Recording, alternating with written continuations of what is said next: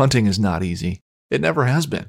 It takes dedication, motivation, a lot of patience, and quality gear. If you manage a food plot, put up stands, or need just one more game camera, we can help at MidwayUSA.com.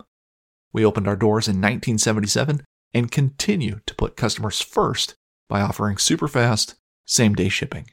For just about everything for the outdoors, go to MidwayUSA.com. When it comes to hunting boots, how many pairs does one man need? Well, how many seasons are there? Turkey season? Deer season? Duck season? Dove season? Honey, how many pairs of boots does one man need? At least one more pair. For just about everything for hunting, go to MidwayUSA.com. I'm Larry Potterfield with Midway USA. Thanks for your business.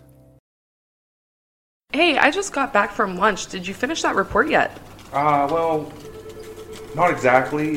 Still working on it. I'm not finished just yet. I got a little sidetracked, but I will get them to you first thing this afternoon. It is first thing this afternoon. Well, yeah, I understand that, but I mean, I am working on it. What do you mean that the report isn't finished yet? I'm still in the process of working on it. I've just been a little distracted. Distracted? Our meeting starts in an hour. I can have it. No. What were you doing? Were you listening to another hunting podcast again? I swear, I give the staff in this office the freedom to do whatever they want to do as long as they meet a deadline. That is the first bullet underneath your job description. Pays attention to detail and deadlines.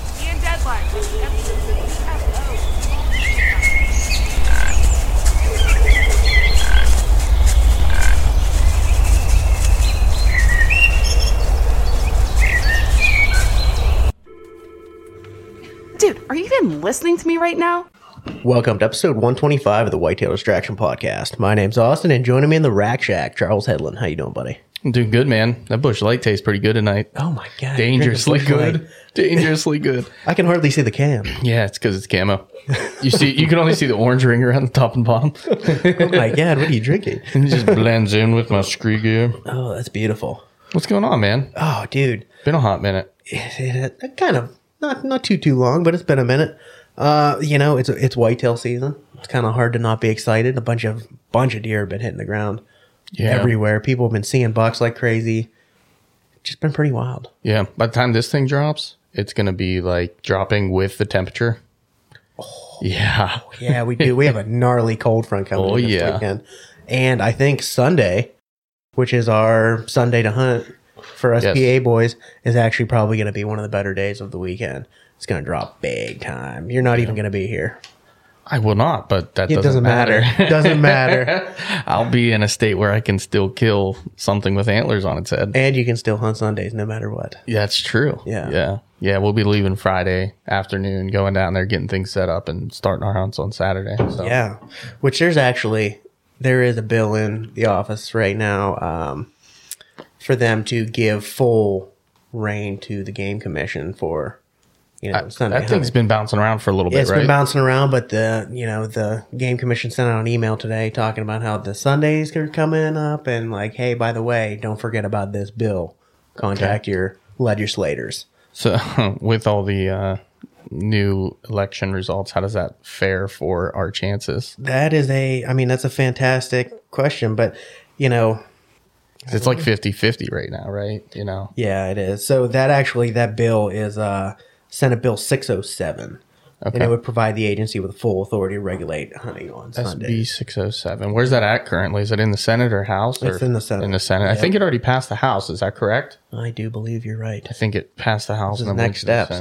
But it's Senate bill. I don't know how any of this shit works. I just know that it needs to pass both and get signed in. Yeah. And, we were bitching the other day and talking about daylight savings time. It's like, well, guys, don't worry. Next year, what the hell are we waiting for? Like, why? We couldn't just say, hey, guess what? This year, guys, don't roll your clocks back. Like, no, we got to wait till a full year. Another go around, apparently. And why? So this is stupid, but I'm pretty sure it has something to do with the sun.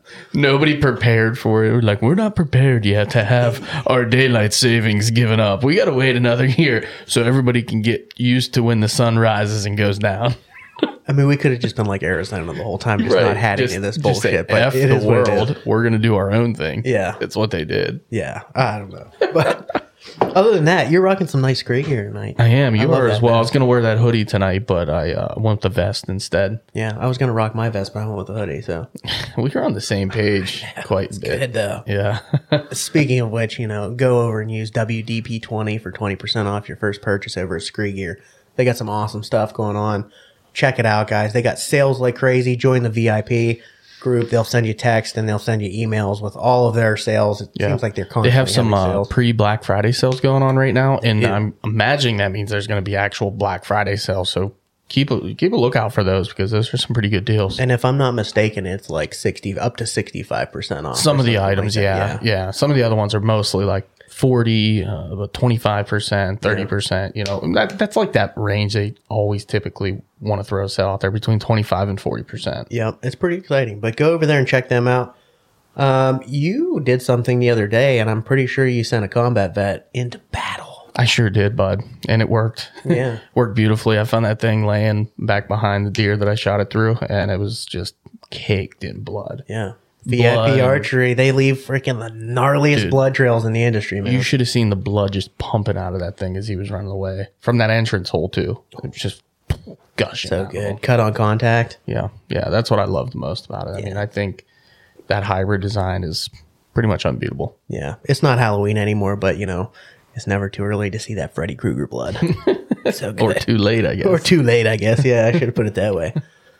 And then, I know I've been hunting out of something. I could be like going out on a limb here, but I've been hunting out of some stuff, and I know you have been too. The Monarch platform for me, buddy. Oh, good googly moogly. I got the Ridge Runner. Yeah. Yeah. You have my old Ridge Runner, right? I do have your old Ridge Runner. That's right. Dude, I love that platform. The 2.0 is pretty gnarly too. It looks though, sick. Bubba. Yeah, it does. Yeah, it looks nice. It looks even nicer. I know. But I'll tell you what, they have a lot of great stuff. Go check them out. Go check out their platforms, outonalimb.mfg.com, and see what they got. They got all kinds of good things. Yeah. So, all of that being said, we got all that out of the way. Yeah, had to take care of business for a second, guys. Yeah. We've had a poor gentleman in here patiently waiting for us to shut the hell up. We got John Griffith. What's up, Bubba? Oh, not much. How are you guys doing? I caught you like mid slurp on the beer. Yeah, I was slurping it back there. It's okay. You were trying to get that last slurp in before you had to talk. I wet the whistle. I like it. I like it. So what's up, man? How you been? Good. My season's been over for a little bit, so I've been. We did go to New York and hunt for a few days to get back into it, but yeah, I've been done for a little while. So that's pretty solid, man. That's a beautiful thing. It is. It is. I don't know how you guys are, but as sportsmen, I have so many hobbies that like that buck is like always looming over your head. It's like if I could kill this buck, I could open so many doors, so many avenues to go down. Yeah. And I love deer hunting, but I love killing other animals too. Yeah, you're a big beagle guy. You love rabbit hunting, so kind of getting that buck out of the way was nice for you. Yeah. That's something you don't have to chase them all late season, do all that kind of stuff, wait for rifle season, everything else. I've said it before, and I'll say it forever. I think if I could fill all my tags in archery season every year, get them out of the way, I'd be happy to do it. Yep. I do like to kill a deer with a gun, though. I won't lie. Killing with a gun is not a bad experience either. Yeah. I'll tell you, stacking up on some doe in rifle season, it's a good time. Yeah. It's a good time. Having like no stress of like filling your buck tag, like going out and hunting rifles is a lot of fun. Going out with your buddies, doing some drive, just, kind of dicking around, not really having an agenda sometimes is pretty nice. You kind of get that deer camp mentality too. Like you and your buddies just going out and having a good time. Yeah. I do enjoy that. Yeah. That's kind of what brought rifle hunting back to me. I mean, there was a point where it was just like, go in the woods by yourself, shoot a couple deer, drag them out, go hang out at camp. And it was like, it wasn't the same, kind of bringing back that whole buddy hunting mentality. And, even deer drives, like if I'm doing it with the right people and we're doing small, organized deer drives, not chaotic with stupid people, I honestly don't mind doing it, like wind bumps and different things that we've tried. Whether they're successful or not, you're hunting with buddies. You're bullshitting, you're talking to different guys. That stuff's real enjoyable. Yeah. For sure. I would totally agree. We skipped over a major part of this. And I want to take it back just a little bit. Let's go back to young Jonathan Griffith. Or just John. You're not a Jonathan. You're just a John. Baby John. Let's go back to Baby John. Where are you from? What do you do for a living? All that fun stuff. I'm from Newcastle, Pennsylvania. Went to Laurel High School. Grew up in the country. I was lucky. I grew up. My father and my parents owned 2 farms in Laurel. So I grew up pretty much getting on my back door and doing whatever I wanted to do. Hunting, fishing, pretty much been my lifelong passions. I remember one time when I was young, and I was like, Dad, I want to play football. And he's like, well, you can do whatever you want. He's like, I will tell you, though, if you play football, you know how much you like to archery hunt. You're going to get to hunt like on Saturday. That's it. I was like, God, I don't want to play football anymore. So like that was the end of like my football career. That was smart, man. It got X before it ever got started. Yeah. Listen, he's not wrong, though. Like, that one year I played golf and hunted every day, pretty much, was my freshman year of high school. I loved it. That was my favorite year by far. Yeah, I'm a fan. You were a golfer yourself. I was on the golf team. I loved it. Yeah, it did cut into the beginning of archery season just a little bit. Just a little bit, yeah. But it was like, it's the beginning of archery season. You can you can take some blows at the beginning. Yeah. It's right now when, if you don't have a buck, that you want to be in the woods every time you have a chance. Oh, yeah. I mean, that brings right back into what we've always talked about with, like, that's the Senate bill that's in right now about Sunday hunting, like you just mentioned. Kids in high school that play sports, especially football, it takes up your whole hunting season. I mean, you know, Yep. Laurel is about to play my alma mater, Union, in the playoffs just this Friday. I saw that's going to be big. Right, but they're still playing. You know what I mean? We're in November, mid-November, and they're still playing football. There's no chance that they'd be able to hunt at all other than Saturdays. Yep. Imagine if you had a Sunday growing up. It's like, oh, you know, the weekends, maybe I would still, you know, play football or whatnot. But to have to choose, you know, for me, it was always like my dad told me, hey, look, you got your whole life to hunt. You only got 4 years to play high school sports. At least play something, you know, if you want to. And I was like, yeah, that makes sense. But I'm telling you, dude, golf that was the cheat code that I should have stayed with. That is the cheat code in high school sports. I had a good time playing golf. Dude, I had a blast. It was so much fun. And if you're playing the right course, you can still see deer. Yeah. True. You know? Some good deer, too. Yeah. I've seen some really good ones on the country club. Our home course when I was in school is now a bunch of farm fields. Well, I would love to get back on there and hunt. My Was that Mohawk? goodness. No, not Mohawk. Rolling Hills. Rolling Hills. Dude, Rolling Hills. Good old Rick. Yeah. Yeah. My uncle worked out at Rolling Hills for the longest time. Yeah. Yeah, man. That was the place. It's all grown up now. It looks beautiful out there for deer hunting. You ain't kidding. I've been hunting some neighboring properties near there, and there's some big boys. There's some good deer back there. But a lot of deer. Just numbers. Yeah. Unbelievable numbers. Man. Sorry, I took us on a side road. No, it's good, man. We just say we get down these rabbit holes, man, and it just you don't even remember what we were going to talk about before. It's fine. We were pretty much just going to talk about Union beating up on Laurel this weekend, I think. Oh, yeah, definitely. They might. I don't follow it enough to know anymore. No. So Laurel beat them earlier in the year. I was at that game. The only game I watched all year, I was at it. And there was some controversy to it, of course. But Laurel's got a good team, man. They're pretty solid. I've heard they've had a good team. I've heard that lately. So Yeah. Well, man, you know, I kind of wanted to get you on here because you have like this, I mean, I've known you for a few years now. And every year it seems like you get on a buck and you end up killing a buck. Well, a while back we got to talking and it seems you've kind of been on a little bit of a streak. yeah, for a little while now. What's that streak kind of? We'll get into that a little bit. So this year, killing this buck is the 20th year in a row that I've shot a buck, whitetail buck in Pennsylvania. So, and I'll be the first to admit they haven't all been slammers.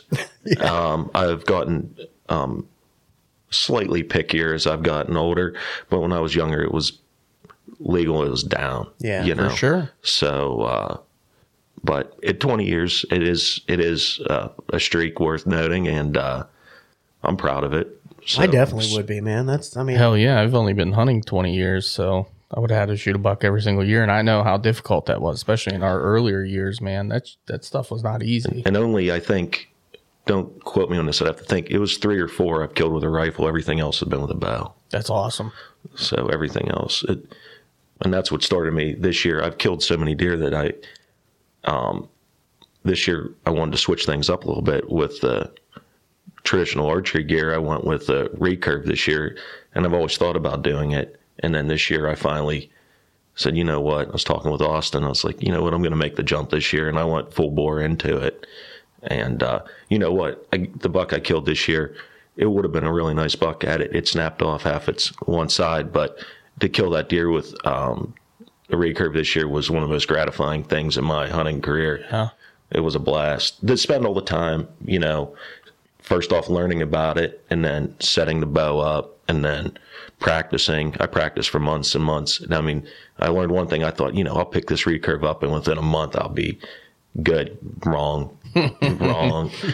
My buddy, one of my really good friends, came over when I was first getting into it, and I was launching arrows. That's pretty much what was happening. They were just buzzing all over the place. I even missed the target a couple times. And he's like, there is no way you're going to be able to hunt with that weapon. So I'm going to tell you, I'm going to get good enough with this thing to take it into the woods.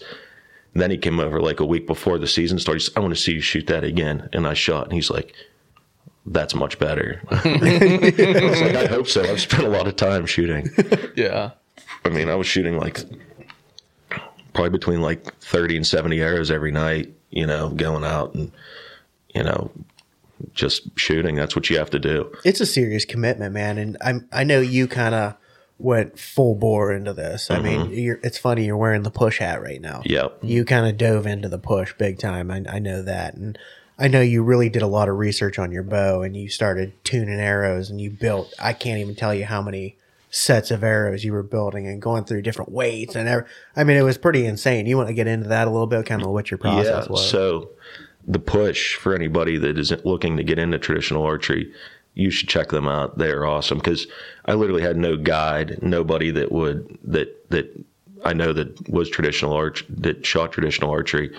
And so I had I was just researching one day online on YouTube, and their videos popped up, and I started watching. And there's this kid, Matt Zernzak is his name, that is, I think, in charge of the push, and he has actually a whole tutorial like on like tuning bows and like different methods of shooting, like gap shooting. I didn't even know what gap shooting was. Right. When I got into this, like then there's like a fixed crawl. And I was like, what the heck is a fixed crawl? And you know what? Their videos are so informative. It was awesome. I literally just followed all of his advice and set everything up, and it worked. Yeah. I feel like most people that think of like traditional archery, like even I know I did for the longest time, like everybody thinks you pick up like a recurve or a longbow or anything like that, and you're just like, oh, I'm just going to instinctive shoot.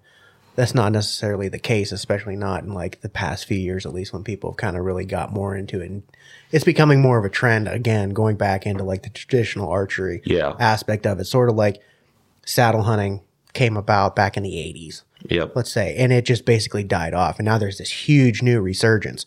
So, I mean, you think back like in the 60s and the 50s and 60s, people were starting to, you know, bow hunt a little bit more rather than rifle hunting. And now it kind of died off a little bit as the traditional archery, as like, you know, compound bows came out. Yep. Mm-hmm. And now it's kind of like a new rise again. The traditional archery game's getting freaking huge. Yep. Yeah, I think it's because anybody back then that used to use those damn bows that were so terrible that once they came out with an actual bow that shot like a compound, they just couldn't believe the technology. And, you know, a lot of people advanced with advancement in itself. They just continued to grow as the archery world grew. But like you said, you know, it makes a lot of sense of that full circle back where a lot of guys, you know, especially younger guys, like they're going back towards traditional archery because it's, you know, it's something that just kind of drives you in a different way, like you mentioned. First off, too, these recurve bows now, they're not the recurve bows exactly back in the day. Exactly. Like the bows I have are not. they're not close. You know, you're dealing with so many different types of materials that they're using now. The bows are quicker, more tunable. Well, I mean, I guess a recurve bow is only so tunable. You got to tune the arrow to the bow, but I mean, it's just that they're not the same bow that they used to be. Yeah, exactly. And these aren't the same saddles from the 80s either. You know, it's a whole different world, and that's why I think that full circle resurgence came about is just because the technology now is so great. Even with traditional, you're still shooting something that's very modern. Yep. Even though it's Absolutely. technically a traditional piece of equipment. And it's definitely it's still no brand new, Matthews VX3. No. Don't get me wrong. It's not that, but I hadn't shot next to somebody with a compound in a long time, and we went to New York, and I took a target, and we were whipping some arrows, and I shot my 45-pound recurve, and then my buddy whipped his new he had a new Hoyt. He whipped an arrow. I was like, wow, that's slow. My arrow looked like a slug compared to that thing. Thing just was Mach 10 compared to it was like a pea shooter. I bet yours was pretty quiet though too. It was quiet. Yeah. I'll tell you, these new compounds though, they can spit an arrow. It was whipping. Yeah. They're like a freaking laser beam. It is. You can't see the arrow. Mine, you can track it pretty much the whole way there. Yeah. What is your setup looking like right now? What kind of bow you got? What's your arrow set up? So the arrow that I actually have two bows. The one that I killed the buck with is a Bob Lee hardcore, and it is 47 pounds at 28 inches. However, I'm a big guy. I have a 30-inch draw, probably right around 53 pounds. And the arrow that I'm shooting out of it is a grizzly stick. Oh, and man. I love these arrows. However, not to knock them too bad, but they're so tunable because you can high FOC. It's really nice for building an arrow for a recurve bow. They come with a weight system and a collar that you can adjust. They're so adjustable, their arrows, and they are a nice arrow, very nice. However, when I did kill this buck, I shot with the recurve. I shot right through the front shoulder, and it lodged in the opposite side, and the collar broke actually on the arrow. Got the deer, so it's a success story, and it's good that I still got the deer, and even though it somewhat failed, and I'm going to call Grizzly Stick about this, and I'm curious to hear what they have to say, if they have any remedy to the fact that their collar broke on their arrow. Yeah. I mean, that's supposed to make your arrow almost like ironclad at that point in time. Like literally, there's guys that stump shoot with these things and shoot arrows into stumps, and they're supposed to hold up. So. Yeah, I mean, that's something I would definitely get a hold of them and kind of talk to them about. I'm sure they definitely like the feedback, and you never know. And as I say that, I'm still shooting those grizzly sticks because I really like them a lot. Oh yeah. Yeah. I mean, at the end of the day, it did do its job, but you're right. It did. It's not supposed to, break, but it did. You definitely want to get some answers because you want to figure out why, and you definitely know your equipment for sure. That could be something too that they're working on. I mean, that collar might be. Yeah. You're talking about hardware essentially. It wasn't the arrow that failed. It was the hardware that failed realistically. And the arrows fly really nice. And like I said, their system for, especially with a recurve, like for putting their high FOC arrow and their tapered arrow, but it's very nice that you can adjust they sell the weights. You literally screw them right into the collar, and you put it on the arrow, and it's so easy. Yeah. Yeah, I know. I remember hearing you talk about them, and then Working Class Bow Hunter just had Grizzly Stick on with Jared Scheffler, and they were talking about him, and then I grew a little bit more interest, and I went on. It was such a good episode. I checked him. That was a great episode. I love that. I went on and checked them out, and they are really nice. Yeah. They're very pricey. But for what you get, I think it might be worth it. But it's something that you kind of talked about before. I wish you kind of moved towards like maybe an ethics system with them. But it's not really possible because they're tapered the way that they are. Well, there was a kid, I think it was like, and has a YouTube video. I think he's like the do-it-yourself sportsman or something like that. Mm-hmm. Don't quote me on that. But DIY sportsman. I believe, and he actually shot these grizzly sticks, and he was actually having not a problem with the collar actually breaking, but he was spinning the arrow to see how straight it was, and he was getting a wobble in the collar of the arrow, and he actually went to a different method. He actually used a hidden insert. Interesting. In the arrow, and then he had some type of collar he put on the outside of it too, so to beef it up. But I can dig that. So, kind of walk me through your season here a little bit. You got it done a little bit early, but you had a few hunts before that, right? I did, and I saw a couple bucks prior, and but not. I think that was my fourth sit. I killed the buck, And really, I don't have much to speak of prior to that. And then I saw this buck, and I saw him making a rub. I saw he had a really nice. At first, I was like, "Oh man, that's a really good one." And I was like, "There's something wrong with it." Like one side was really big, and I couldn't see the other side. And like it was early in archery season, I just didn't expect that. And then I watched it for a while. I was like, "Do I want to shoot that deer?" And I realized what was going on. That it had it probably has about that 4 inches or 3 inches on the other side where it snapped off. And then I said, you know what? I got the recurve, man. If he gives me a good shot, I'm gonna give it to him. And he gave me a perfect shot. I drilled him. Deer ran 40 yards, and it was over. My season was over quick. There's nothing wrong with that, man. That was what kind of broadhead were you shooting on that? Because that went pretty good for 40 yards. It was, and actually, the broadhead I'm shooting is really cheap one. It's a Wasp, and it's like a cut-on contact broadhead. And the weird thing is, I spent all this money on these iron will broadheads, and I didn't even shoot them. I shot this deer with this Wasp, but it cut a huge hole, great blood trail, no complaints about the broadhead whatsoever. I mean, it was sharp. It did its job. Nice. I checked out the Wasp lineup when they were at the Great American Outdoors Show. I think it was either last year or the year before, or whatever year it was. I think it was last year. And man, I mean, the Sody Pops. They did have some impressive broadheads. Like they had a pretty nice lineup for sure. Thank you.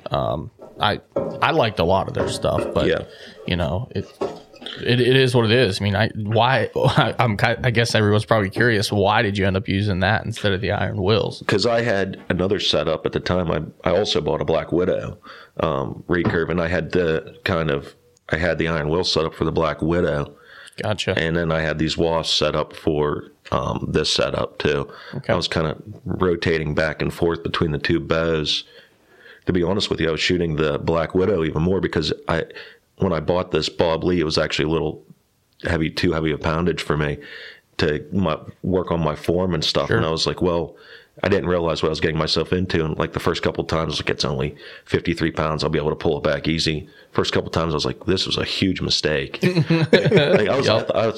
mean, I'm pulling 70 pounds with my compound, and I pulled this back. I was like, man, I feel like a woman. I was like shaking. And I was like, so I humbled you quick. Yeah, I was like, well, so then I was like 45. I got the other bow at 45 pounds.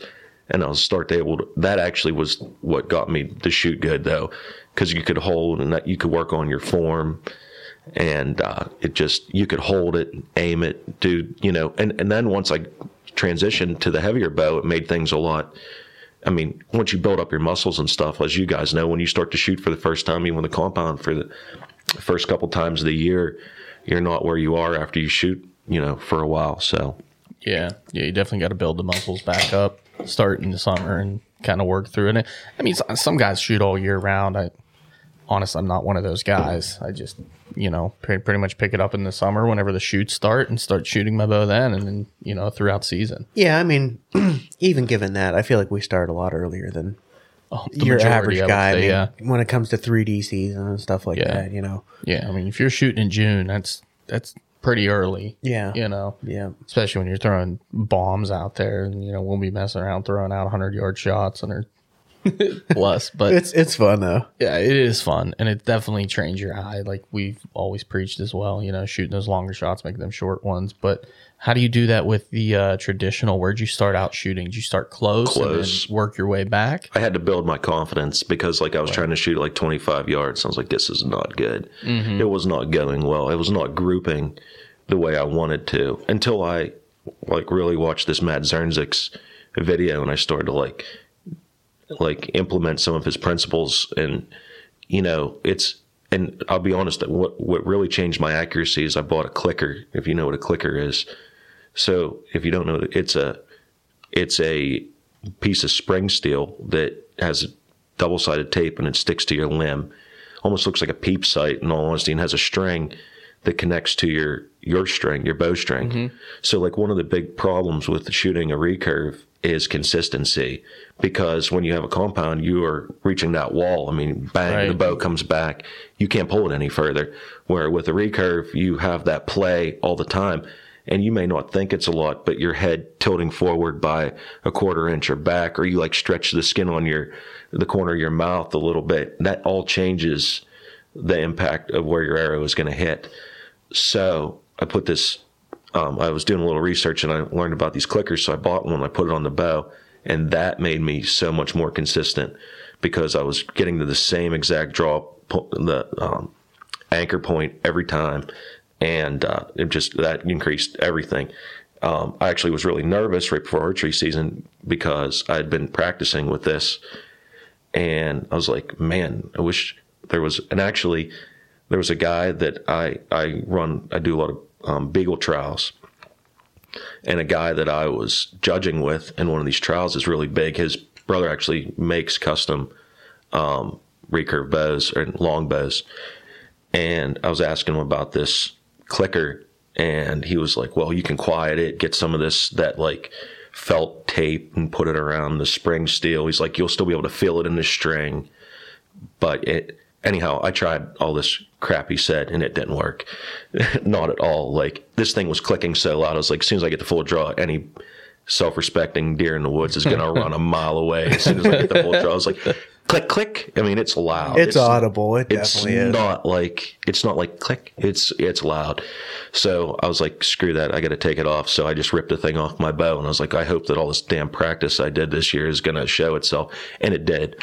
You know, I had a couple like flingers there, but then I really bared down, and I really shot really good.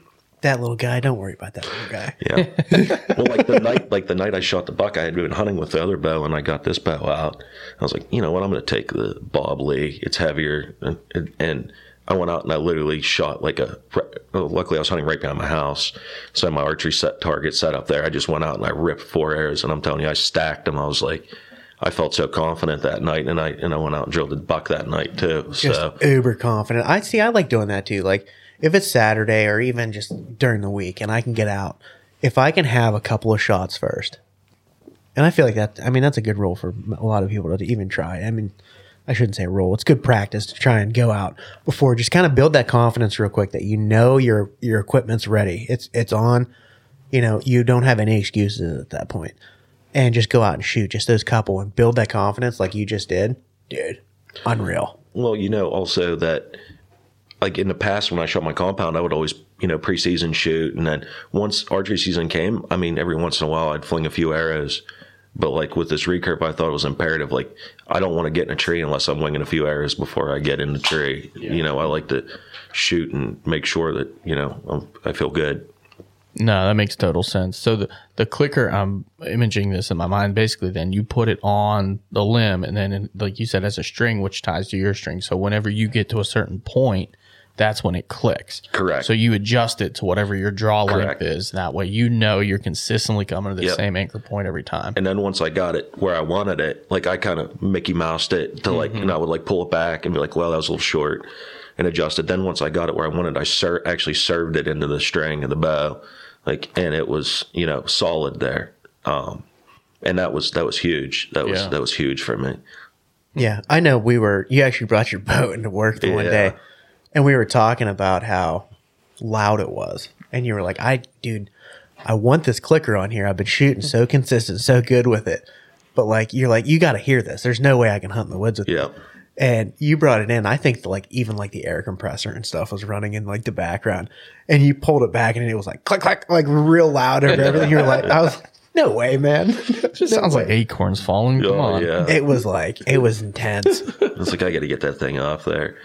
I was like, if I can't hunt with it this year, I'll pull the compound out and go that route. But I would hope that I practice more this year than I've ever shot any weapon ever in my life. I would hope that I would become somewhat competent with it by that time. Yeah. Now, you mentioned you went back behind the house. That's where you shot your buck this year? Yeah. So did you have any prior knowledge of this deer, any summer scouting, anything involved where you've seen this deer before? I run cameras back there pretty much year round.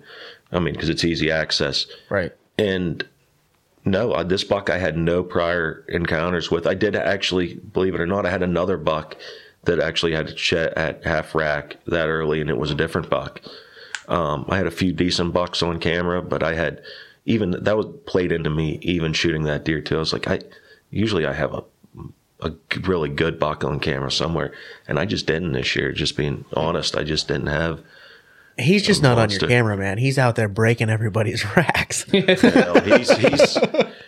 I mean, in past years, behind my house, there's always been a really, really good one, and I've been close to killing him several times. But the area, I will say, the area I hunt in, it's very heavily hunted by the Amish, and I don't know what experience you two gentlemen have with the Amish. Oh yeah, people on the show have heard us talk about the Amish several times. I don't want to go bashing too hard. No, it's not a bashing thing, but let's be realistic here. We live in Pennsylvania. Yep. We live in a high, Amish population area. We just have a high hunter density. High hunter density on top of that. Yeah. And come gun season, shit gets pounded. The gloves are off here. I mean, now that they can use crossbows, to be honest, I have one property since they've come onto that property and they started hunting with bow or crossbow. It's gone downhill quite a bit. Yep. It's been, a very negative experience for me, but hey, it's open to whoever hunting. So teach their own, man. Right. Yeah. That big half rack right there, dude. The property I shot him on. Awesome property. I won't hunt it anymore because literally they came in and it's ruined. It's not even huntable anymore. They are takers, not givers. They will kill every deer that they have a chance to kill. Yeah. And that's not to say that they're bad people. No. But they're hunting with a different purpose than you and I are hunting. Absolutely. Right. It's a different purpose. And they are hunting for food. Right. In a different set. And we are not. Yeah, I can still go to the store and I'll buy steaks and chicken and all this other stuff and then eat deer meat on top of that. Yep. Where they could do the same thing, but they live off but like you said, they take off the land. Like, yep. Yeah. If the fish limit is 6 and you catch 3 fish and go home, they're going to catch 6 fish and go home. Yeah. Every time, if they have 8 deer tags, they're going to shoot 8 deer. They're not going to shoot 2 and say, well, I got enough for the year. They're going to shoot 8. That's just the thing. I mean, that's the how way they are. It's tough. I know it's tough, but it's like, that's not bash on them either. It's just the realistic truth of it. They don't have to be Amish. The same person could be doing that, have the same mindset and be doing the same thing to your property and not be Amish. Correct. As well. Absolutely. It's just like the problem is with them. It's like everybody in their family hunts and they'll come in 10 deep, 20 deep and just, crush a property. Well, you ever watch them drive a property out, you'll get an education there. Especially up the mountains. You ever seen them with the pots and pans? Well, about 50 deep down the road. Yeah. Pots and pans. How many are on the other side? I've seen them come through my dad's property. It's about my dad's property is 57 acres, I believe, is where I grew up. And I've seen them drive it in one swoop, 18 guys right through there. There's not what's going to live through that? Right. I mean, I'm not saying big bucks are smart, man. I've watched them they can slip through the cracks. They're very good at it. But day in and day out, when rifle season comes, they are relentless. 2 weeks of driving every day, same woods. They know where the deer go. Yeah. It's day in and day out. And the big woods don't survive either, because I know they came up to even our camp with the big woods and did the same thing. And like you said, every single day they're in there and they are stacking deer on top of their, the little deer cart things on the back of their Jeep or van, whatever they came. I think it was a van that like 8 of them came in. They literally stacked deer on there every single day. It's like, how many years can a property take of that? It can't. Before before the numbers just diminish so terribly that you don't have good hunting anymore. Yeah. It's tough. Well, they don't think about next year. They think about what's happening this year. Yeah. Yeah. Hey. And there are still good deer. They slip through the cracks out there, and they manage to come there every year. So, yeah. I don't know. Has anything showed up since then? Since you shot them? I've had a ton of bucks come through. Yeah. I've had a ton of bucks, and I've had some really good ones show up too. Actually, a couple good ones I kind of wish I would have waited for, but it's the way it goes. It is what it is. You know how that goes. Yeah, I do. That was going to be the next question. Is there any of the ones that made you regret, and not truly regret, because like you said, your first deer with a recurve. I was still ecstatic about it. Yeah. Like I said, it's an accomplishment. Yeah, I was really, really pumped up about it, and I still am pumped up about it. I was very, very, I was very excited about it. Yeah. I mean, that relief, like you said, it's been like 2 days since I've shot my deer, and I just like a new man. And I love to, I'm really big in, I love rabbit hunting. I love running my dogs. I do. And that's like, so when I get done killing a deer, I can concentrate all on my dogs, and we run. I mean, I don't kill every rabbit. I run them all most of the time. I just stand out there and listen to my dogs run, and then on the weekends I will kill several rabbits. And I mean, that's my second passion. Actually, almost eclipses my deer hunting passion. So yeah, I know. There's another person in this room that has another passion that almost eclipses deer hunting. Well, it's not at the same time though. No, I know. I know. I rip on Chuck a lot here, John, but sometimes this podcast turns into the turkey distraction. I know you're a big turkey hunter too, so you guys would actually get along. Listen, I heard an owl the other night, and I was just like, oh, where's the I think I heard a gobble too this year. I'll tell you what, I have a picture for you. I'm pretty sure the other morning we were out the old swamp property, and I think I heard a gobble from across the swamp. Oh, that wouldn't shock me, especially not out there. Yeah. It seems like out there, though, for whatever reason in the fall, it's like all hens. Yeah. I don't know why. I've seen hens. A million hens out there. Oh, yeah. That's a cool picture. That is a pretty cool trail cam pic. And a solid bird. Damn, two longbeards, and I love this deer just looking at him like, what are you doing? What are you doing? Dude, let me zoom in here for a second. You guys keep talking. Why does this look like a hen so much? I don't know. What do you think? It's a big old bearded hen. I mean, it's not, because it's got other things that make it not a hen, but it definitely looks like it. It's probably just the way its feathers the are one in the back. But yeah, like it looks like the feathers almost go right up to its head, which typically means hen, but. Yeah, he's got his little snooter. Oh yeah, the little snooter. He's got his snooter up tight. I think it's just the way you can see the front one. It's got his feathers ruffled up because the deer are like 2 feet from it. The send snoods. Yeah, that's awesome. That's awesome. I had a picture similar to that on the trail camera. There was like a creek crossing I was on, and there were the turkeys on one side and the deer on the other side, and they were kind of having this standoff on one another. Yeah. And I'm not sure who won the actual battle, but it was pretty cool. And yeah, sure enough, I was in there. I was going to shoot a turkey if one came past me that day. And then the day after turkey season went out for 1A, there they were right in front of my camera. It would have been a 5-yard shot. I mean, they were just perfect right across. That always happens. Always. It does. I've always wanted to kill. I've never killed a fall longbeard. I've killed hens in the fall. Never killed a fall longbeard. Always wanted to do it. So there's one thing about that like actually like truly interests me, and we have a buddy, Kyle Allen. You introduced me to him, and he has a turkey dog.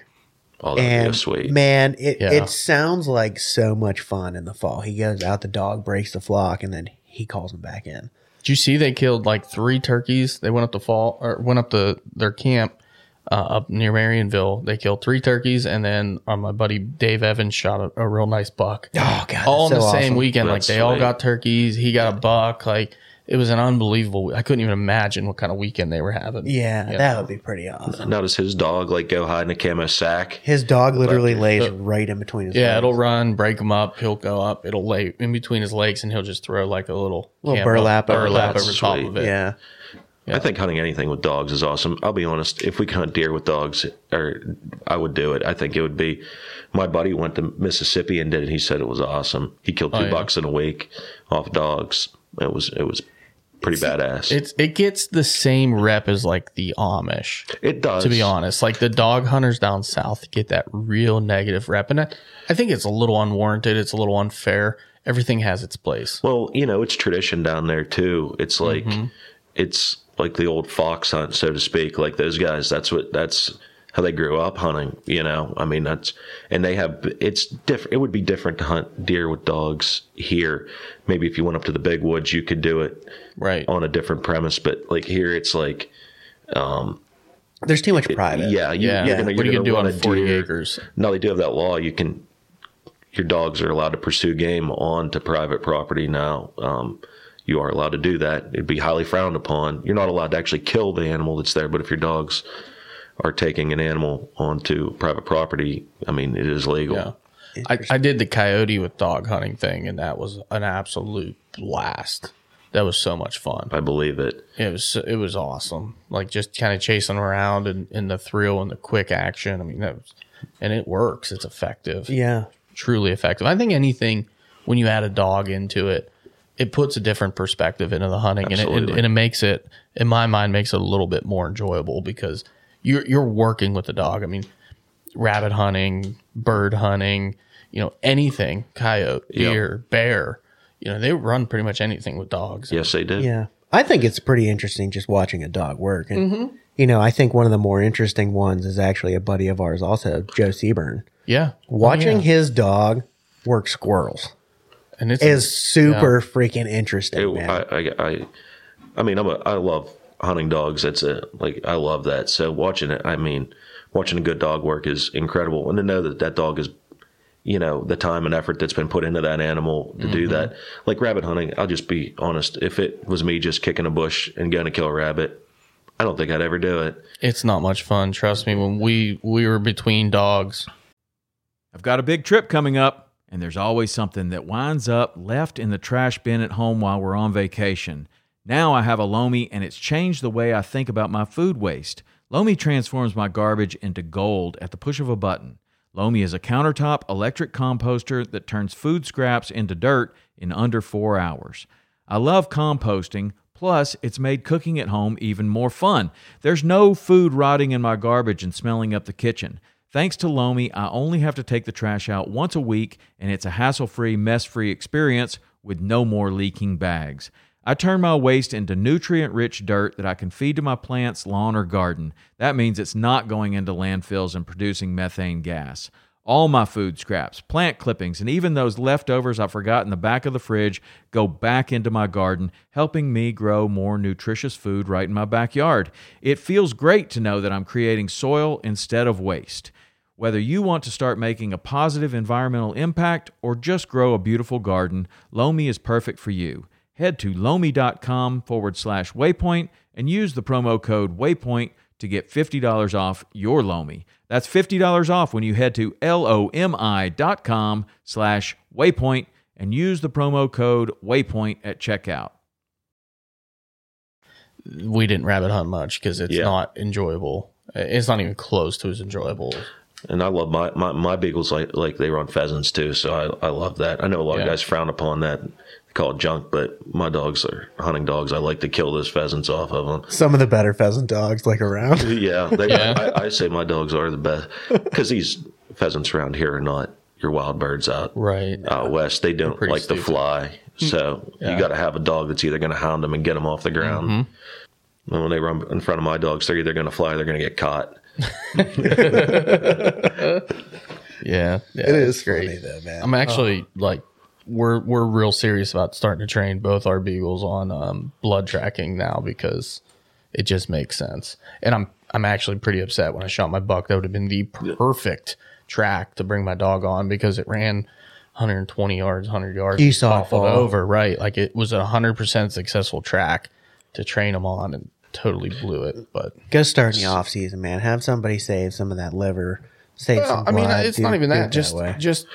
Just to get them going, just to get them started. Why not? Right. If you have an automatic, kill 100 yards, why not bring him out and just see what he does? See how he reacts. No, my buddy hit a big buck, and actually that's another story.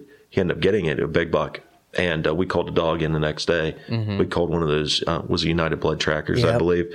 And it was impressive to watch those dogs work. I was in awe watching those dogs work. Yeah. And I was, he explained a little bit to it. And those dogs his dogs were not trained to actually track blood. They were trained to track the scent of that deer. Interdigital gland. Yeah, interdigital gland is what and he was showing us. And he said that's how they can pick if that deer runs into where 100 deer have been. That dog can track that specific deer through that chaos, which was incredible. Is there another scent that they give off once they're injured? Is that correct? Or did I hear that somewhere? Or is it just that deer has its own identity through that interdigital gland? Well, he was saying there's something about when a deer's mortally wounded versus when a deer has a flesh wound.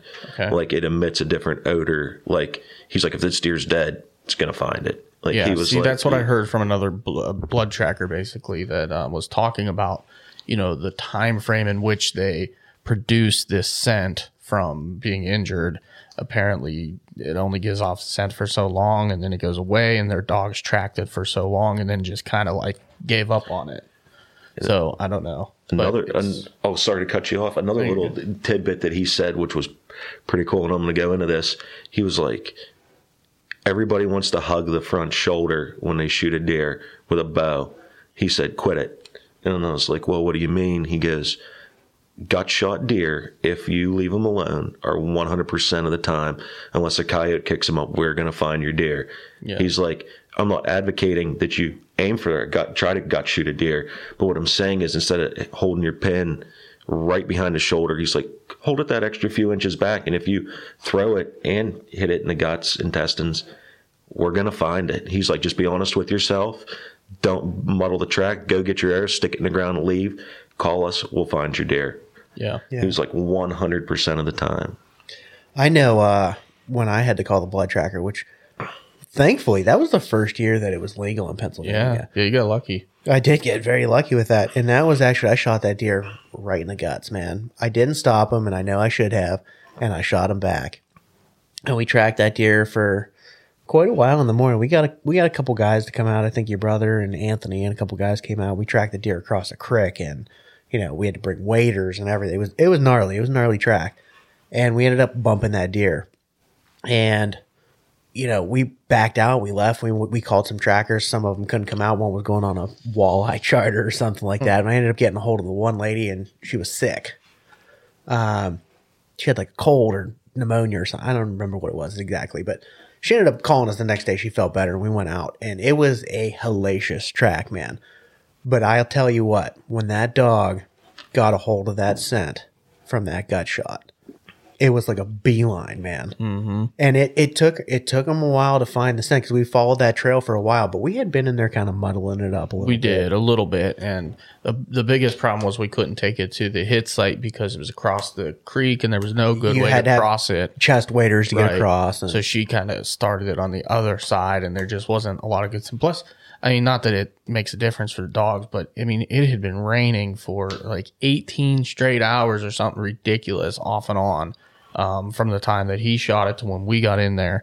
And man, that dog literally, once it got on it, and there was, some puddled areas too, where a lot of that scent will hit that and then disperse throughout the puddled area, which is also kind of an issue, because one deer could come through and pick up the scent of that deer and then take it off a different path, which could create issues. But I remember specifically about his, at one point she didn't almost call it, but she was like, look, my dog is acting like this deer is still alive, being very aggressive, pulling, barking, like doesn't typically do that unless, it's still an alive deer, like it's a hot scent. She said, but and she checked, and she's like, but we've been on a straight line now for like 400 yards, 500 yards. She's like, gut shot deer run straight lines till they pretty much bed and die. I forgot about that part. Yeah, and she's like, we'll take it a little bit farther. And sure enough, we went 150 yards farther, maybe. And, the dog took us basically right there. The deer had just J-hooked back around and was dead, laying right there. Yeah. Crazy. Just that crazy. That was a crazy track. Mm-hmm. It's crazy what dogs can do. It really is. Oh my gosh. It's insane. Man. That the buck that my buddy hit, he didn't end up getting it that day. The dog wasn't able to, and the track would have been very muddled by us and other people.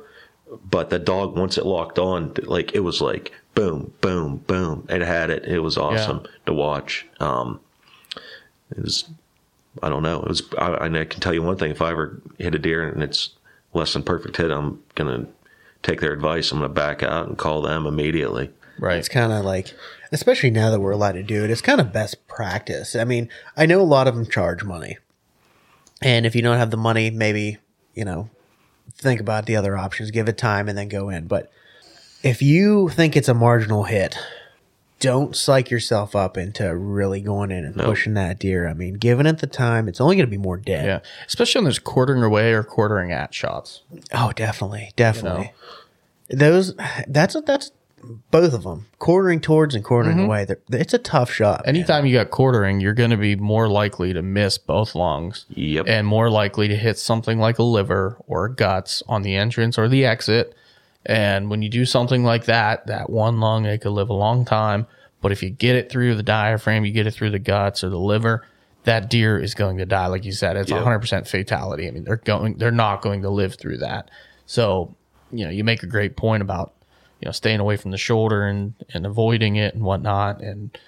But at the same sense, where I hit my deer like one of the last 2 ribs and back straight through, blew up both. You should have seen the chest cavity. I was literally just shoveling puddles of just blown up lung and everything else from the insides, and got the job done quick. These broadheads nowadays are incredible. I mean, any broadhead, you think about the cutting radius of these broadheads now, your margin of error is a little greater than it used to be, and it puts these broadheads puts such a devastating wound in these deer that it will, most times it's going to result in, fatality, just a matter of how long it takes. Definitely. Yeah. But like you mentioned, Austin, with the money thing, that's pretty much the main reason we started talking about, hey, let's just start training our own dogs that are bred to do this kind of thing. Because, who's going to call Blood Tracker for a doe you hit back for $150, $100 to go track a doe? It depends too. Not all of them charge a flat rate. Some of them just work off of tips. I know the lady that did mine, that buck right there, she charged tip. She didn't tell you a price, anything like that. She was just basically like, hey, whatever you feel is fair. Well, and I think I gave her $100. Yeah. And see, the problem with that is now with the price of gas, these guys can't really do that. They can't afford to do it, because if they get stiffed on 1 or 2 jobs, every job they're driving to is half an hour to an hour away. Imagine the time and effort they put into training these dogs and doing what they do, and to do it for free, it really doesn't seem fair. No. You know what I mean? It depends too. A lot of those guys, I didn't mean to cut you off. Oh, no, go on. A lot of those guys do it because they love working their dog. Just like he loves trialing his dogs, and other guys love trialing their dogs, and they like watching their dogs work also. Absolutely. That guy did charge a rate, but for instance, that guy was coming from Franklin to here, which is probably an hour. Yep. Just to track that deer, and then was leaving that track to go to another one out by Wexford that night. So he's got all this driving to do. He had a rate. It was like $100, and then if you found your deer, an additional 50. Yeah. So, some of them work different too. They might have a flat rate, and then if they find it, you tip the dog. Mm-hmm. Yeah. Which is Yep, I've heard that as well. But it's kind of an interesting concept. That's all. It is. And in reality, why not? I talked to the one guy, and he was like, look, and the same guy that you guys used, I talked to him, and he's like, kind of asked me some questions and whatnot about the guy I used. And pretty much his theory on it was, if I show up and the guy's got a $60,000 truck and a $2,000 bow set up and, $4,000 worth of Sitka gear on, and I'm trying to charge them $100 to find their deer, or $150. That is the cheapest part of their success. Is me. It's kind of true with actually, a dog. Yeah. He's like, I don't feel so bad. He said, if I cross state lines into Ohio, I'm charging more because that's just what it is. And in reality, how do you put a price on a trophy animal too? At that point, it's worth it. It really is. Yeah. Not a trophy animal, even any deer that you take the time to shoot is a trophy. And it deserves the respect to follow it to the utmost, to do everything in your power to find that deer. And if that means calling a dog, then that means calling a dog. So and sometimes you got to swallow your pride too, and kind of accept the truth in your own mind. Like you might think you made a good shot, but sometimes you just know you made a bad shot, and it's a hard pill to swallow, but you got to accept it sometimes. Then you gotta make the decision what you have to do at that point. It's hard to admit to your buddies and stuff too, like, man, I just straight gut shot this deer, that stinks, but you got to be honest, because it's the best thing for you and the deer and the recovery of everything if you admit it to yourself. Totally. Yeah, the people that say, I swear I hit him right behind the shoulder, but I got 3 inches of penetration or this or that, or I got it past through and you can see their arrows full of guts or something. First thing is, if you shot a deer right where you said you shot them behind the shoulder, perfect in the ribs, you're going to find that deer at 100 yards or 200 yards or less. Yep. I mean, that's the thing of it. And that's what most guys say, like the blood trackers, they'll get people that lie to them or sell them this. But you got the other option too, like the other end of the spectrum where they'll tell them, hey, yep, straight gut shot them. So they show up automatically with their dogs. They show up and they see all muscle blood. Like, well, no, you shoulder, she clearly you shot this right in the shoulder. Or neck or brisket or, you know what I mean? Like, you just don't know. People lie the other direction. It's just about being honest, being ethical to find the animal. Yep. And the more honest you are, especially with dog trackers, the better your results are going to be. And, you know, I honestly, when I shot and hit wounded, didn't find the one I shot, I thought I hit him in the front shoulder. The angle and everything, the video, kind of playing it back. But I remember in my mind, you know, when I shot that arrow went back, immediately went back, and I knew it. And did everything I could, and the deer was still alive and is still alive, by the way. So, has he been showing up on camera? He showed up on camera. That's cool. The night before I shot my buck, he showed up on Joe's trail camera, and of course he was sleeping still and didn't tell me. Or I don't know if I would have passed the deer I shot had I known that deer was still alive, but I would have liked to have known so I could close the story on it. Yeah. If that makes sense, I would have rather hunted that deer specifically. Kind of like Matt Talkington when we spoke with him last episode. You know, he passed a really good buck because he was after the one that he had hit and wounded, and he wanted to end that story. And I kind of where I was at, but at the same point now I can help my 3 brothers and say, hey, one of you need to shoot this deer because I need my broadhead back. But in all joking aside, I mean, I can get them on and hope one of them close the story for me because that's all I can do at this point. Listen, and we've kind of alluded to it a couple times. You did shoot a buck. It's a great buck. I'd have shot it too. That's dang nice buck, man. Oh yeah, man. There was no passing that buck. You got to remember where you're hunting too. I think I think sometimes people get a little carried away with numbers and stuff. We are still hunting in Pennsylvania. This is not Illinois. This is not Iowa. This is not Kansas. And as much as you want to try to make it be, it's not. Right. I mean, there are good deer here. Don't misunderstand what I'm saying. But the density of good deer is just not the same as it is out in the Midwest. Yeah. I know this deer, the one that I shot, was one that we were getting on camera quite frequently. And man, every time I saw him, I'm like, oh, that deer. You know, you see it on the picture, like that little thing that pop up notification, and you see it's a buck, and it's like zoomed. I'm like, oh, that's a good buck. And I look at him like, man, that's a young stud. If you can just give him another year, you know, kind of one of them things. Like you always talk about, like, man, if we can give that deer another year, he is going to be absolute giant. But I'm telling you right now, when I saw that deer run across the field, he was a 140. Dude, I swear he looked so damn big. And I'll tell the rest of the story on another episode. But man, I don't regret one bit of it. No. Like I said, since Monday, I've been a different man. Just like the relief of getting it done. I might go squirrel hunting tomorrow if Joe's dog's ready to go. There you go, in man. all honesty. So good old Willow. Yeah. She's got some shoulder issues right now, I guess. He's been running her too hard. So hopefully she's back up and good to go by tomorrow and I can go shoot some squirrel. I want to take you guys rabbit hunting a day. Yeah, I mean, that'd be fun if I could bring my beagle along too. I've been trying to train him up a little bit. Throw her in. I don't care. Okay. We can try it out. Yeah, I'd take you guys rabbit hunting. But I had a heartbreaker in New York too this year, though. I wasn't even going to bring it up, man. Well, I'll talk about You're it. going to bring it. All right. Since I brought my heartbreak up, you can bring yours up. We're talking about this stuff. We'll just do it. Took a little mini trip to New York. Was 2.5 days. We were running. And the outskirts of New York City, just so anybody who's asking. Yeah. The Bronx, right? Yeah.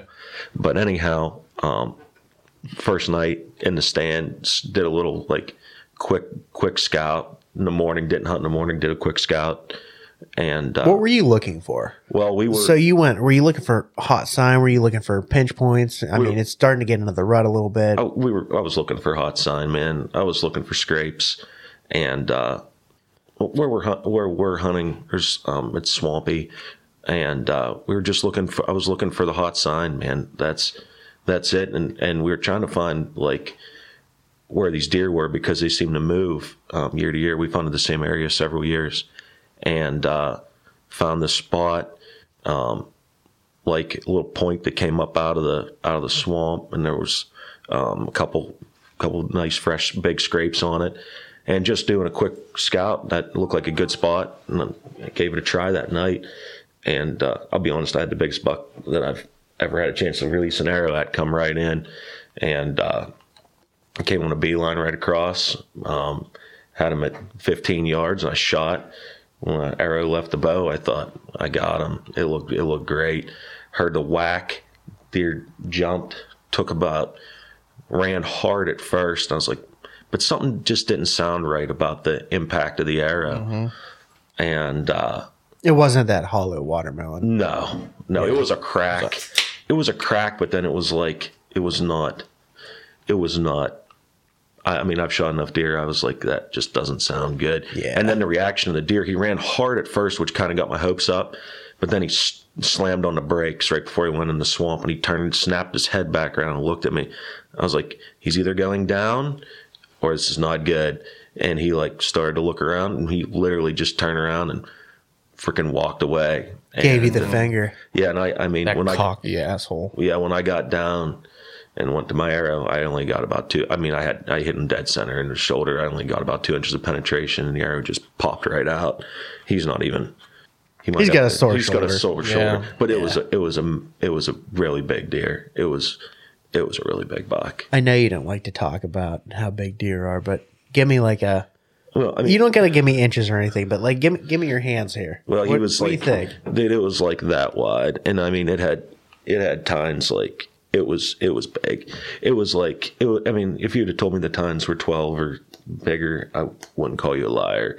I mean, it was that dusk, right at dark, like the last, the witching hour, the last 15, 20 minutes of daylight, shooting dark light. 30. Yeah. And deer 30. That deer, I'll never forget him coming through there was like ragweed, and there were like little saplings. And I just heard, like when you hear a deer coming, but it takes you like, that's like, where is it? It's coming quick. And I'm like snapping my head around, like, where is it? And I looked and I saw it, and I could hear the sound, which threw me off. It was like ticking, and it was his rack hitting off of the saplings in the ragweed field. I was like, oh my God. I mean, it sounded like a freight train just coming. And, here's one of the things hunting some state land. You can't cut shooting lanes.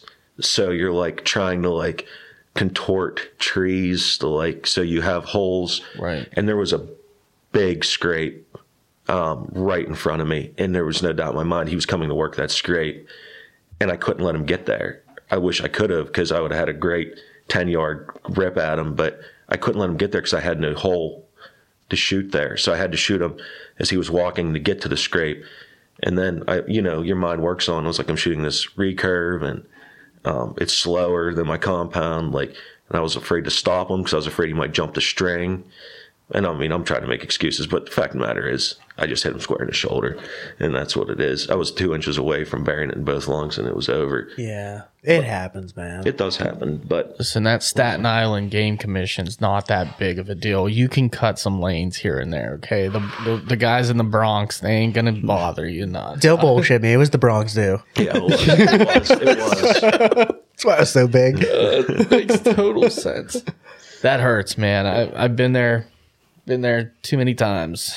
Big deer missing, even missing or hitting and not finding. It sucks. But my brother-in-law, he was talking to me, and he's like, "Well," I was like, "Well, James, I've hunted 23 years for that opportunity, and I botched it, and that's stuck with me a little while. But you know what? You got to keep moving on. That's right. I'm going to go back there in a week or two, and I'm going to pound them with a rifle, and it's going to be over. It's almost gun season. Hey, look, it could be worse. You could go to Illinois and spend $500 and shoot your first buck ever, and then find it, and someone cut the head off and left with it.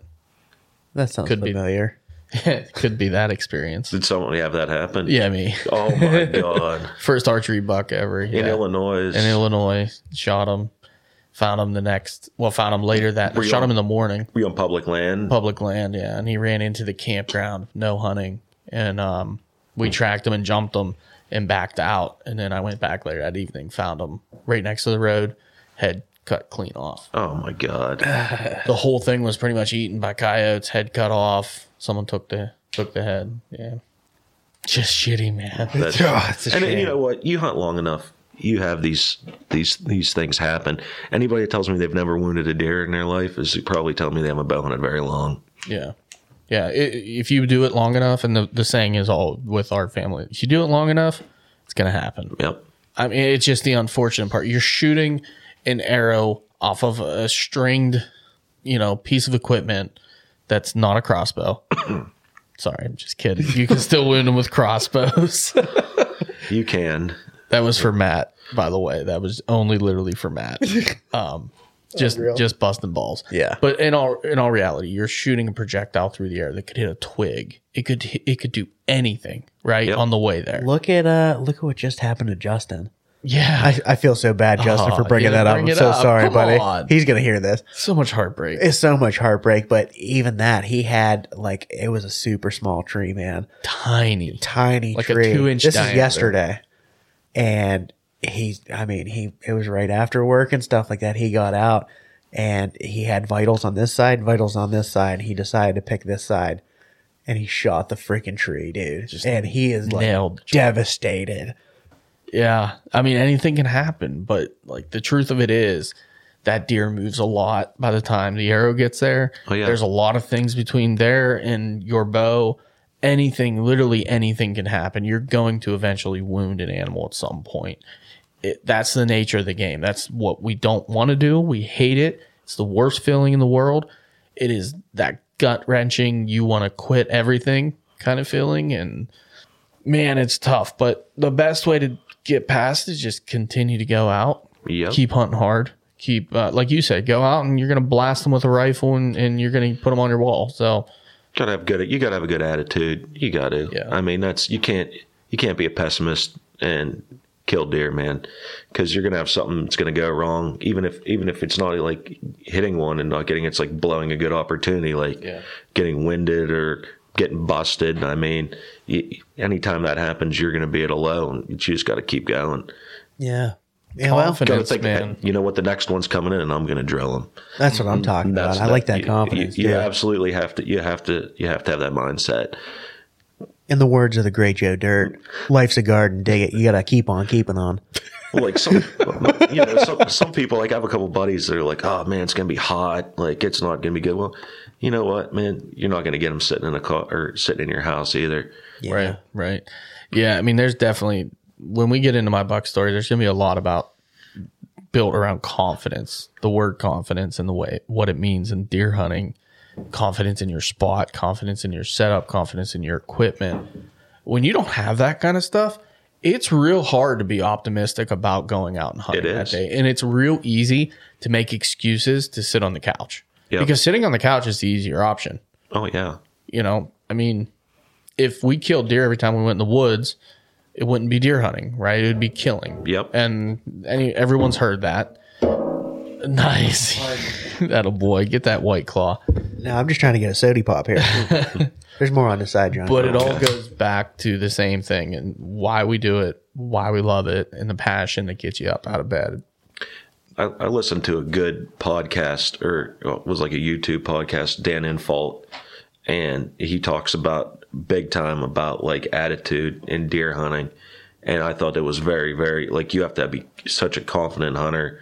And I thought that was very, very, very good podcast. He doesn't even talk about like tactics at all in this episode. It's just about mentality and like what you're willing to do and like, and being confident in yourself. Like every time you sit, I'm going to get him this time. And that's how he keeps going and driving, and that's how he kills big deer. Yeah. Someone that like pops into my mind when you say that, like confidence and how he was saying that. Someone that's really, read my mind. I'm waiting for your answer. Go okay. ahead. I'm going into it like this. Like the person that pops into my mind like that is Clint Casper. Fucker, you took my yeah. I just like the guy is so confident. He shoots all the time. He's very confident in his equipment, and his number one thing let me get those limbs bent back. Yep. You're fucked. But not only that, too, like they talk about, I was going to bring up him as well with the mindset that they talk about going out west and hunting. Yes. Like the people you want to go out there and hunt with are the people that have to have that mindset that when things go shitty, things go bad, they're the ones that are going to pick you up and keep moving forward. They're not going to just lay down and take it. You know, you got to be the guy that wants to keep going. And they will take somebody that's out of shape, that can't make it up the mountain. But if they have the right mindset, They're going to do it. they're going to get it done. Yep. You know, they're going to find a way to get it done. And that's what you need for hunting. And yeah, definitely Clint Casper. That was the first person I thought of. Oh, as well. absolutely. That guy's a freaking beast, man. We got to get him back on here. That would be fun. Yeah. Yeah. He was chasing muleys or elk just the other He's day. chasing everything, recently. man. What doesn't he? That guy Can't remember. chase? Yeah, I think it was muleys. He was very Guy's an animal. currently chasing, but I'm sure he's got a giant Ohio deer lined up as well. He's a late season guy, so. Well, what else you want to cover, man? We're up there on time. Yeah, we're up there on time. John, you got anything you want to? No, We didn't touch on or anything? No. Thank you guys for having me. I appreciate it. Absolutely. It's been a blast. Definitely, man. You want to plug your social media? What do you mean? Your social media account? No. Anything like that? I'm No? not- Okay, I like it. I don't have any social media. What do you want to look me up on Facebook? Yeah, you know, if anybody people wants to wanna be your see friend. you. Yeah, They can be my friend. they can be my friend. I won't be your friend. Lieutenant Dan, ice cream. Oh, hey, congratulations, man. Thanks, Great man. year. Thanks. An absolutely just stud year, killing your first deer with traditional. Thank you. Good luck. Hopefully Yep. you get on that one up in New York. And if you do, let us know But we're about going it. to make it happen. Yeah. I think later on in the year, too, maybe if we get together and do a little rabbit hunt or something like that, I'd like to kind of break into the beagling aspect and stuff like that. I'd like to talk In the about- off season. I'd like to talk a little about snowshoe hare hunting. How that Oh, yeah. that's a blast. I'd be down for that. That's a serious sport. I really enjoy that, and I'd love to talk about that. Well, on here's here. the deal then. I think we should go up. You do that up north? Yeah. Yeah. So we got it. We can go up north. We could go hang out at the camp, do some snowshoe hare hunting, and then we could do a podcast, talk about it. He's pretty set in his hair spots. Well, He's probably we'll not see. going to get you there. Hey, no, we can take like the C, D, and E, F grade kind of hunting spots. I don't care about that. Yeah. You know, I've never seen a snowshoe hare in my entire life. Didn't even think they existed. Oh, they exist. I know they exist. I know people that kill them every year. Do you know up what there. else exists that most people don't think exists? Bigfoot, Yeah. Yeah. Well, mountain lions in Pennsylvania. Oh yeah. listen, I know a guy. He knows what he's seen. He knows what he saw. The Game Commission put them here. What was the old rid South of Park? coyotes. The man bear pig. Half man, half bear, half pig. Yeah, that's I'm him. super ethereal, guy. Man, bear pig. Anyway, that would be it. But there's one thing that we didn't do, and I wanted to touch on it at the beginning of the episode. I wanted to shout out a couple people who killed some deer, in these past couple of weeks here. Good point. You have the list, so if you don't mind just running. Do you have any on yours? No, I let you write them down. You just let me write them down. Okay. Yeah. I'm going to start off with your dad because he killed a buck tonight. He did kill one. Shout out tonight, to that dude. hours ago. Yeah, just hours ago. Little 9-pointer. Yep, little Nice, 9-pointer. nice 9-pointer. Yeah, I'm down for that. Joe shot a doe tonight. Your brother Joe. My dad actually shot a doe tonight too. Well, he's just a freaking animal. He's down for it. Just racking and stacking. Yeah, I'm just gonna keep on the doe train here for a second. I'm gonna go with old Herb. Herb shot a doe. He's one of our Patreons. You guys should check that dude out. He's a cool dude. James Wade, your brother-in-law over there, he Yep. shot a nice buck today. Yep. And Today he shot a buck. He shot a buck Man, today. I'll tell you what is it, the 9th? November 9th? It's 10th? November 9th. 9th? Yeah. Get in the woods, boys. Get in the woods. And then our boy Josh Jensen from Scree Gear. He shot his first whitetail. First whitetail ever. How about that? Oh my gosh, we're gonna get him on and talk about it. That's pretty exciting. Heck yeah. Another guy we have to get on as well. Another guy we got to get on, and another guy right Jens. here that we have to get on. Jens, we got to get him on. He Shot which up Slammer Muley. We talked about bringing him on after this. I believe it was after this mule deer hunt that he was going on. We were going to get him on and talk about it because he killed antelope, mule deer. Now he's had a hell He's of a on year. it. He's on it. He's having a real good year. And I'm sure I'm forgetting 1,000 people right now, but Yeah, that's who's on the top of my mind right Definitely this drew a blank when we started talking about this. I was like, oh, you know what? Did we ever talk about picture on Nice Buck? Did we mention No, Pig? Pick shot a nice buck. Maybe we did mention him last time. Maybe not. Yeah. Maybe we I think mentioned that him was for in the between. doe. Yeah. But he did since shoot a pretty decent in Pennsylvania. Buck. Really, Nice nice buck in Pennsylvania. That's right. And a nice turkey. Like the day after or something? The dude's on a roll. Oh, no. He's on a roll. On fire. On fuego. Yeah. Good for him. On fuego. Hilarious. Well, that's it, guys. Let's wrap it up, boys. Yeah. Until next week. The distraction is real.